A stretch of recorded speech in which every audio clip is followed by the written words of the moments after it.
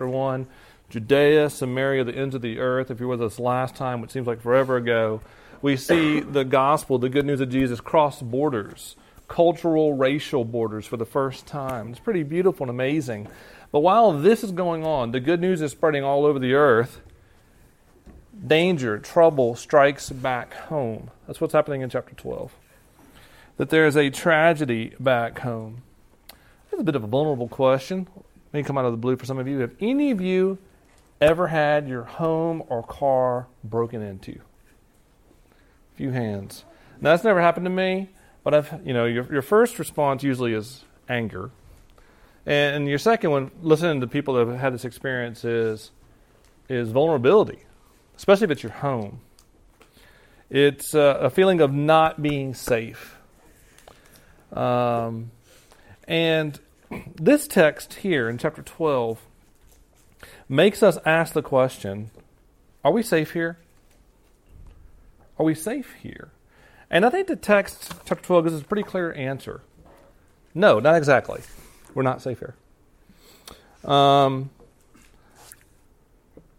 the good news, and hang with me on this, is that the world's powers that are allied against God and His people, they're not safe either. God's at work. And we're going to see how this plays out in chapter 12. So I'm going to be reading Acts 12. Feel free to follow along up there. Here we go. About that time, Herod the king laid violent hands on some of those who belonged to the church. He killed James, the brother of John, with the sword.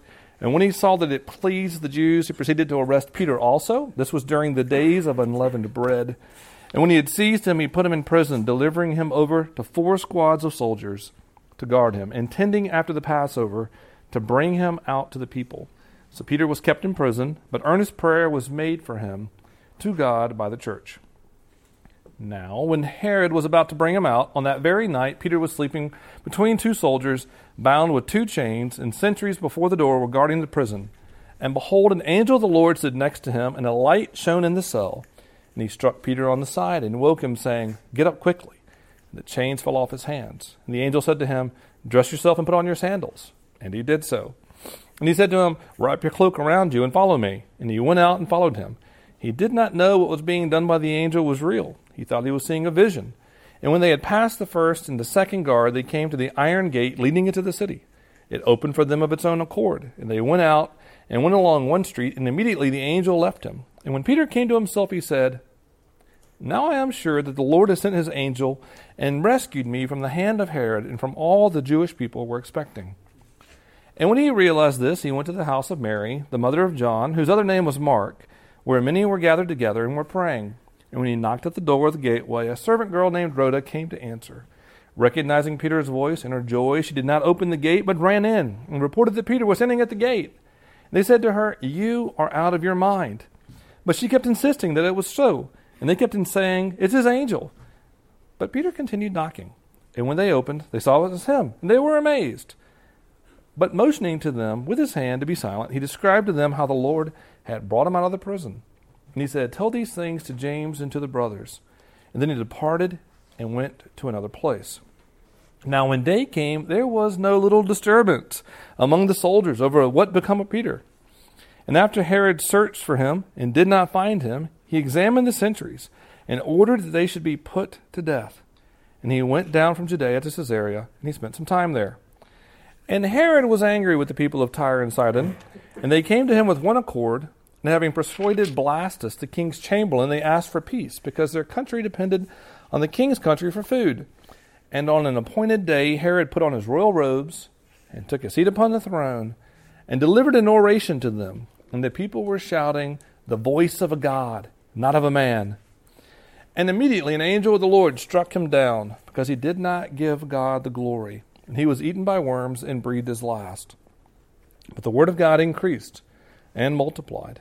And Barnabas and Saul returned from Jerusalem when they had completed their service, bringing with them John, whose other name was Mark. All right, I'm going to pray. Feel free to join me. Our great Father, we ask that you show us great things in your law and press them into our hearts. They might bear fruit for your glory and goodness for others. We ask these things in your name, Jesus. Amen. Well, though it may bring some of you distress, we have not yet exhausted all that Thor Ragnarok has to offer us. It's true. It's true. I would like for you to consider briefly that paragon of pragmatism, Scourge. We first meet Scourge showing off the two girls, if you remember, with his favorite pets. Remember them? Des and Destroy. And Troy. When you put them together, they destroy. These are two AK-47s, by the way. And, he's sort of overconfident and showing off. That all changes when Hela, goddess of death, arrives. At the slightest show of resistance, she quickly mows down the two guards of the bridge, and Surge, if he remembers, immediately kneels, saying, "I'm just a janitor." And Hela approaches and says, "You look like a smart boy with good survival instincts. How would you like a job?"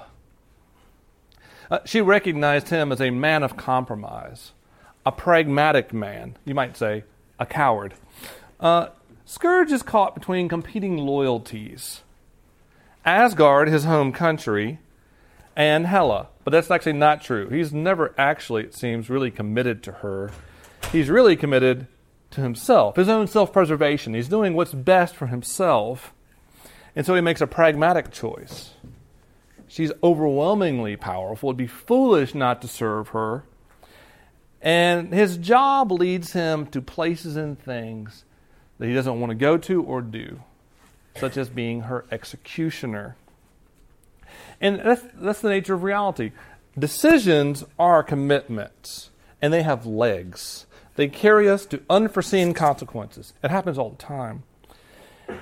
And that's the nature of gross pragmatism. Making a decision that's good for me now almost always has consequences that we don't foresee. Jesus talked about this pretty clearly, actually. Grand scale, small scale, all of it. In the Sermon on the Mount, he said, "No one can serve two masters. Either he will hate the one and love the other, or be devoted to one and despise the other. You cannot serve God and money." And this is very bad news for us. First, Jesus is saying you absolutely have to decide. You have to serve one. You have to commit.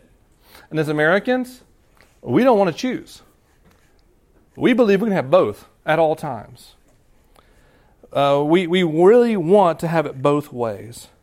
And secondly, in Jesus' equation, money is on that other side.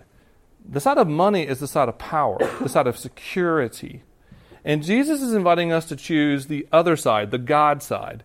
And we get a good picture of what the God side looks like in chapter 12. Choosing the God side in this world often looks like choosing the path of suffering. It looks like, in the face of the world's powers, choosing vulnerability and weakness. In Acts chapter 12, the church is vulnerable. The church is weak.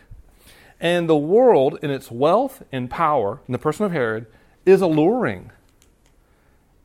Choose us. Security is here. Or threatening. If you don't choose us, you will suffer. And here's the question. Can we commit and stay committed to the cause and person of Jesus in the face of suffering? Can we do it?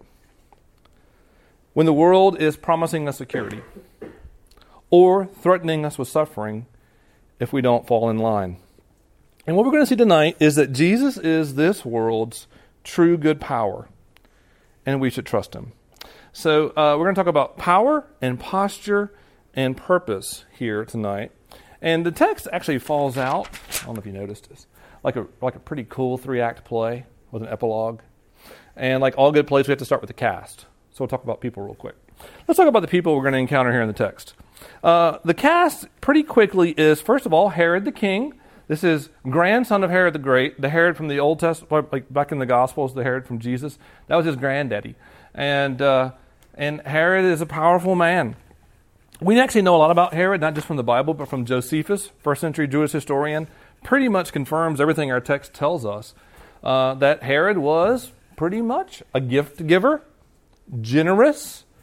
He sought to please the Jews, and he did it pretty reasonably well. Basically, when they were happy, they didn't cause trouble.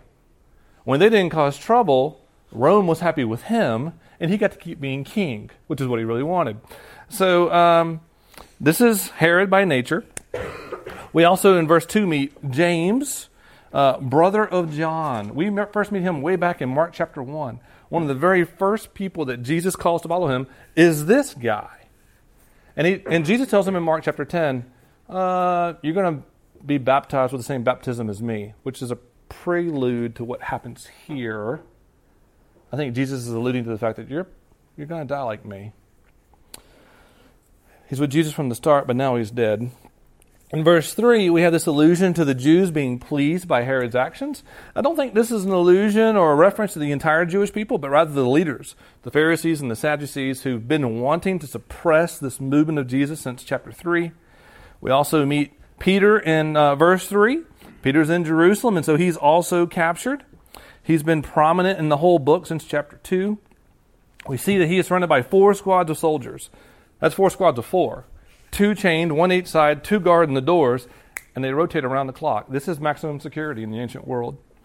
And we see in verse 5 the church. The church is praying, and we sort of meet the people of the church in verses 12 to 17. And lastly, far in the background, but still there, the people of Tyre and Sidon in verse 20. They provide some background and some political intrigue that will add some spicy details later in the text. So that's our cast. And we jump now to the discussion of power. Because when you look at all these people, what you see is disparate levels of power. Some people have some power, some people have less power, some people have no power. And Herod seems to have all the authority and power of mighty Rome behind him. The Jewish leaders have some power, some persuasion, but they don't have the power to put people to death. They would like Herod to put Peter to death. And then we have James and Peter, who we suspect should have power. They're supposed to have power, right? James was nicknamed, along with his brother, Boanerges, which means sons of thunder. That sounds powerful, right? Well, he goes down without a whimper here. Peter is nicknamed the Rock from Jesus. There's nothing very powerful or intimidating going on here. He is seemingly helpless. Josh Ritter, one of my favorite songwriters, has a little line in one of his old songs that sort of sums up what I think we might feel like here. He sings, "The keys to the kingdom got locked inside the kingdom. The angels fly around in there, but we can't see them." Josh Ritter's not a Christian, but he knows the Bible fairly well. The keys to the kingdom was the promised authority given to the apostles. The real authority of Jesus to do things in this world.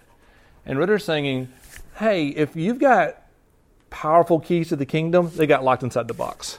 Because from out here, we can't see it. And right here, regarding John, James, Peter, can't see it. It seems altogether impotent. But Herod has the power to destroy, and he exercises it with almost no explanation in verse 2. James is done. He's gone. He is powerless to keep his head. Herod probably only uttered a brief command, and he was destroyed. And then he delivers over Peter, intending to bring him out to the people, verse 4 says. Man, this is altogether ominous if you know the New Testament, if you read the Gospels. This is the same time of year that Jesus was tried, in the same city where Jesus was tried. This feels way, way too familiar. And given the fact that he's under 24/7 guard, this looks altogether bleak. And the question is, who can deliver from the power of Herod's hand? And we see in verses 6 to 11 that the Lord can. I'm not going to retell the whole story, but it's pretty interesting. It's the night before. Out of time. He's surrounded. 2 guys chained, 2 guys beside the door. From all sides. Peter has no clue what's going on. He thinks it's a vision. In other words, Peter has an utter lack of contribution. Peter does nothing. Neither time, nor external opposition, nor even Peter's lack of understanding what's going on prevents God from rescuing his man. God completely delivers him. And this is a great picture of salvation in general, that when God saves a person, it's not because of anything they contribute or do. It's all grace, all God. And how great is his power to deliver? Well, it's so great that the church who's praying for him can't believe it when he shows up. It completely exceeds their expectations. It makes you ask, like, what were they praying for then? Were they praying for the dead?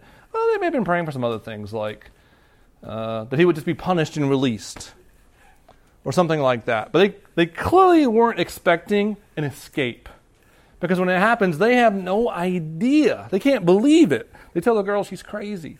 And it's because God has exceeded their expectations. And his power to deliver is so great, it defies explanation. The guards wake up in the morning, they've got nothing. No explanation for how this happened. And part of the reason that the church struggles and the guards struggle is because the power that God exercises is different than the world's power. That God's way of salvation and deliverance is different than the way we would exercise it. An old theologian named Martin Luther talks about the difference between right-handed and left-handed power. And a recent theologian named Francis Capon picks that up. Right-handed power in this case looks like jailbreak. I mean, you break in with force and you rescue him. But that's not what happens. I'll read a little bit from Capon.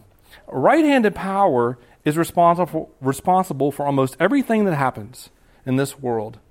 And the beauty of it is, it works. From removing the dust with a cloth to removing your enemy with a 45, it achieves its ends in sensible, effective, easily understood ways. He goes on to say, unfortunately, right-handed power is completely useless in loving relationships. He's right on. And then he says, left-handed power is paradoxical power.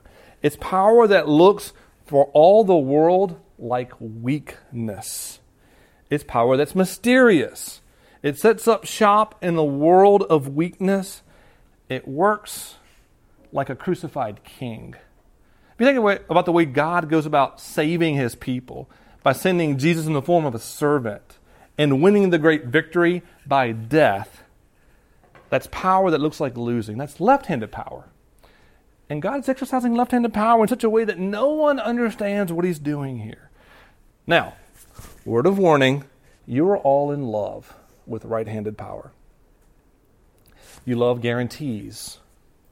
You love getting things done. You love being on the winning side.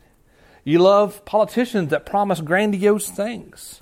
You love wealth. You love security. You love decisions and processes that make sense and benefit you. Who doesn't? Here's another problem. Pragmatism. Remember pragmatism we talked about at the beginning? Pragmatism is, I'm going to make a decision now that's best for me right now. Pragmatism is forever in bed with right-handed power. When you make a pragmatic decision, you're almost always making a decision that's in bed with right-handed power.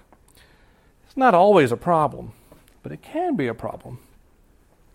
Because pragmatism is often a compromise to powers that are strongly opposed to God and to his people. Not every decision you make is like this, but some of them are. Sometimes we make decisions that we don't even think about. It's good for us, but we don't think how it affects the poor, the weak, the unborn, or the foreigner. We don't even think about them. Sometimes our pragmatic decisions take us places we never thought we would go to. So we end up dating people or choosing things in our schedule that take us far from God in a way that we never could have predicted. And what I want to encourage you to do is pretty simple, actually. You can't avoid right-handed power in this world. It's not always bad. But I want you to learn to ask, not just, is this good for me right now? But when you have to make a decision, learn to ask, is this decision honoring to God and good for his people? You got to learn to ask yourself that question. Is this the way that's honoring to God and good for his people? And secondly, is this decision one that trusts that God is good and powerful? Even if I can't see how it makes sense in this world, is it trusting that God is good and powerful and maybe he has something up his left-handed sleeve that I can't see? Because he's powerful. Maybe in ways we don't always understand, but he's powerful. Let's talk about posture real quick. Posture is the accumulation of habits. It's your stance, your habitual stance, repeated over and over until it sticks with you. That's what your posture is, which is why I'm always trying to do this. I'm trying to fix like 43 years of bad posture. And what we see in Herod is his posture is pride, okay? When the people of Tyre and Sidon, who Herod's very mad at, they've been bickering, and as I said before, he likes to keep the noise down. Noise gets to Rome. Noise in Rome gets you fired. And they're fighting with each other. And they basically have reached an accord, and they come to him with an accord, and he gives a speech. Josephus says he's arrayed in silver. He's shining like the sun. And when he gives his speech, the people of Tyre and Sidon together say, the voice of a God and not a man. And what happens here is not because of what they said, it's because he receives it. Herod receives their blasphemous praise. And as verse 23 says, he doesn't give God the glory. He steals it. He keeps the glory for himself. You have a good example of what it looks like in chapter 10 when God tells Cornelius, send everyone you got to get Peter and bring him back here so you can hear what he has to say. Well, when Peter arrives, Cornelius falls on his face because he thinks he's talking to an angel. And what does Peter say? Get up, man. I'm just a man like you. That's what humility looks like. But Herod doesn't do that. He accepts the praise. I'll let you think I'm a god. And because he steals God's glory, God strikes him down. Very interesting thing to note. Herod was not like a lot of the other Jewish kings at the time. I mean, some of them were pretty gross, murderous, awful. Actually, from what we know from Josephus, Herod was a lawkeeper. He tried really, really hard to keep the Jewish law. He offered sacrifices in the temple. He went out of his way to be observant. And God struck him down because he had a prideful heart. And this is what the Bible says over and over and over and over. It doesn't matter what you do. It matters where your heart is. The Bible says over and over and over that pride goes before a fall, and those who exalt themselves will be humbled. And compare that to the posture of the church, who in verse 5 are praying. They're earnestly praying. Their posture is one of confident dependence in God. Now, it's not a model prayer because they seem to have really low expectations. But they are nevertheless earnest, which means they believe. They believe that God hears them, that God cares, that God can act. And that posture of prayer is one of confident dependence, that God cares, that He's powerful, that He's good. And prayer leans on Him to be both powerful and good. A posture of prayer is one of humble dependence before God. And if you're in that posture before God, that posture looks like something different to the world. It looks like rebellion. Theologian David Wells puts it this way: prayer is rebellion against the status quo. It's rebellion against the status quo. It's coming to God and saying, things are not the way they're supposed to be. You promised you're good and powerful. Work as you promised. That's why, whatever else you may think politically, I do not want you to dump on those who are just offering prayers and thoughts and prayers. It's been really popular in the last couple of months when someone says thinking and praying. For a bunch of people to jump on them and say, oh, your thoughts and prayers are stupid. Why don't you do something? Well, maybe you should do something too. But prayers are powerful. God's at work. He listens. He cares. And I want to ask real quickly, what is your posture? What is your own personal posture? One pastor asked this: if you're not praying, it's not really an ask, it's more like a shot across the bow of your life. If you're not praying, then you are quietly confident that time, money, and talent are all you need in this life. Let that sink in for a moment. Just do a little self-assessment over the last few months. If prayer is absent from your life, then no matter how stressed you are, anxious or busy, you are still deep down personally confident that you have the wealth, resources, and ability to make it work for you. You're trusting in yourself and not in God. This is the path to stealing God's glory. That's what it is. And I would encourage you, friends. I know prayer is hard. I've been a Christian for a long time. I know prayer is hard. But it's the posture we want. It's the posture that realizes He is good and great and at work. So we talked about power and posture. Let's talk about purpose real quick. The Bible doesn't give an overarching answer to the question of evil. Why does suffering exist in the world? Why does James die and not Peter? We don't get answers. Not complete answers. But we do get pieces of an answer. And I'll give you a few right here. This will be pretty quick. But some of this is from other parts of the Bible, but we sort of see it playing out here.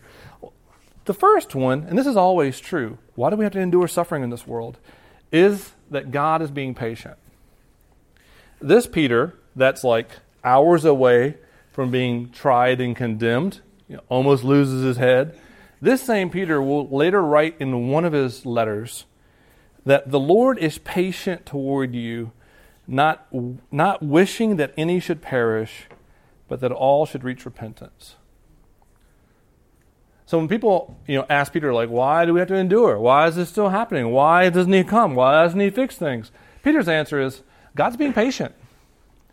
If He comes and fixes everything right now, that looks like judgment. God's being patient with the world to give everyone a chance to hear, listen, turn, and believe. And what that means, if you're here as a non-Christian tonight, is, if this is true, it means that God is asking His people to suffer and endure for your sake. To give everyone who hasn't had a chance to hear, a chance to hear. That's a pretty darn good reason, actually. Right? For us to continue to endure suffering so that everyone will have a chance to hear and turn and know the love of God. There's another reason why God allows suffering to continue, and that's that it uses it to prepare us. God uses it to teach us about Himself. Peter learned something about the Lord's saving power. I walked through the whole thing. So great is His power. I thought it was a dream, but here I am. The church learns that God can do far more exceedingly greatly than they ever imagined. And Peter Kraft, in his book, Making Sense Out of Suffering, says this. I think it's really important for us. It's a hard pill to swallow. This is somewhat anti-American, frankly. The point of our lives in this world is not comfort, security, or even happiness. It's training. Not fulfillment, but preparation. This world's a lousy home. It's a fine gymnasium. And what this means, this is true of Christians. If you're a Christian, God is out to use suffering in this world to make you like Jesus. He wants you to be like Jesus more than He wants you to have anything else. And there's one other thing that He's doing here in suffering. I'll point it out pretty quick. By allowing this suffering, He is still making progress in the world. The gospel continues to go out. In verse 24, we read that the word of God increased and multiplied. I mean, there's a couple interesting little tidbits thrown in here. For one, in verse 1, they lose John, but along the way, we're introduced to two other people. In verse 17, we're introduced to James, who's an important leader in the church. That's actually Jesus' brother. Like, last time we saw Jesus' brother, he thought Jesus was crazy. Okay? We picked up James, and then we introduced this new guy named John Mark in verse 12. He'll show up over and over later in the book. This is like Hydra, cut off one head, two more appear. You can't stop this. You can't stop this. Powerful Herod's powerless to stop the growth of God's work here. So you have to make a choice, friends. We want to do both. We want to live in this world where we enjoy all the benefits of following Jesus and all the benefits of this world. It's not always possible. You have to make a choice. You're going to follow Jesus or yourself. And sometimes that means being willing to undergo suffering. Many of us, as we alluded to earlier, were away last week in central Washington, working at Sacred Road. And you may not know the backstory, but the backstory of Sacred Road is that it was begun by a husband and a wife and their family, Chris Cranberry. Chris shared with us, I knew some of this story anyway, last week, sort of his own story. And his own story is one of suffering. He lost a parent when he was young, and as a result, he sunk into depression, despair, self-hatred. He prayed that God would kill him every night for years. I'm not making this up. I mean, this is what he said. And out of that, God completely, of his own grace, rescued him and brought him to himself. And that's an important part of Chris's story and the nature of Sacred Road and what goes on there. So years later, he's working on this reservation with children who don't have parents. And I remember distinctly last year someone asking, I can't remember who it was, but how do people here come to trust you? I mean, you're the white man that has exercised power wrongly over these people for hundreds of years. Why would they ever trust you? And his answer, I don't remember the exact wording, but it was along these lines, and very clearly it was, they come to trust us when they see us suffer. When they see us suffer and we stay. If we suffer, it would make sense to all of them, like, you're still a rich white man, you can just go home back to Alabama. But you don't. You stay right here. And I think it's profoundly important, actually, what Chris is saying there. That somehow in the midst of our own suffering, God works in such a way to make his love and purposes known to others. This book hasn't come out yet, and you're going to hear about it first, right here. A guy named David Cassidy, in his forthcoming book, Indispensable, writes this. The truth is, our suffering and our service make the gospel, the good news of Jesus, believable and beautiful in a world that's in the deranged pursuit of pleasure and power. The pain of God's people has always done more to open doors for the gospel than any amount of strength and success ever has. That's beautiful. Makes me want to read the book. And I think that's a really good encouragement for you to do a couple things. One, stop acting like you got your crap together. I mean, I'm serious. I mean, we're all suffering in some way. And we try so hard to act like we've got it all together, that everything's fine. Because we live in a culture that prizes security and success and power. So, don't be afraid to let the cracks show. Secondly, embrace a Lord that loves you in the midst of suffering. Jesus made his home right in the middle of it, and trust that he can use it for the good of others, for your own personal growth, and for the good of others. All right, I'm going to pray. Our good Lord Jesus, we pray you be kind to show us how good this offer is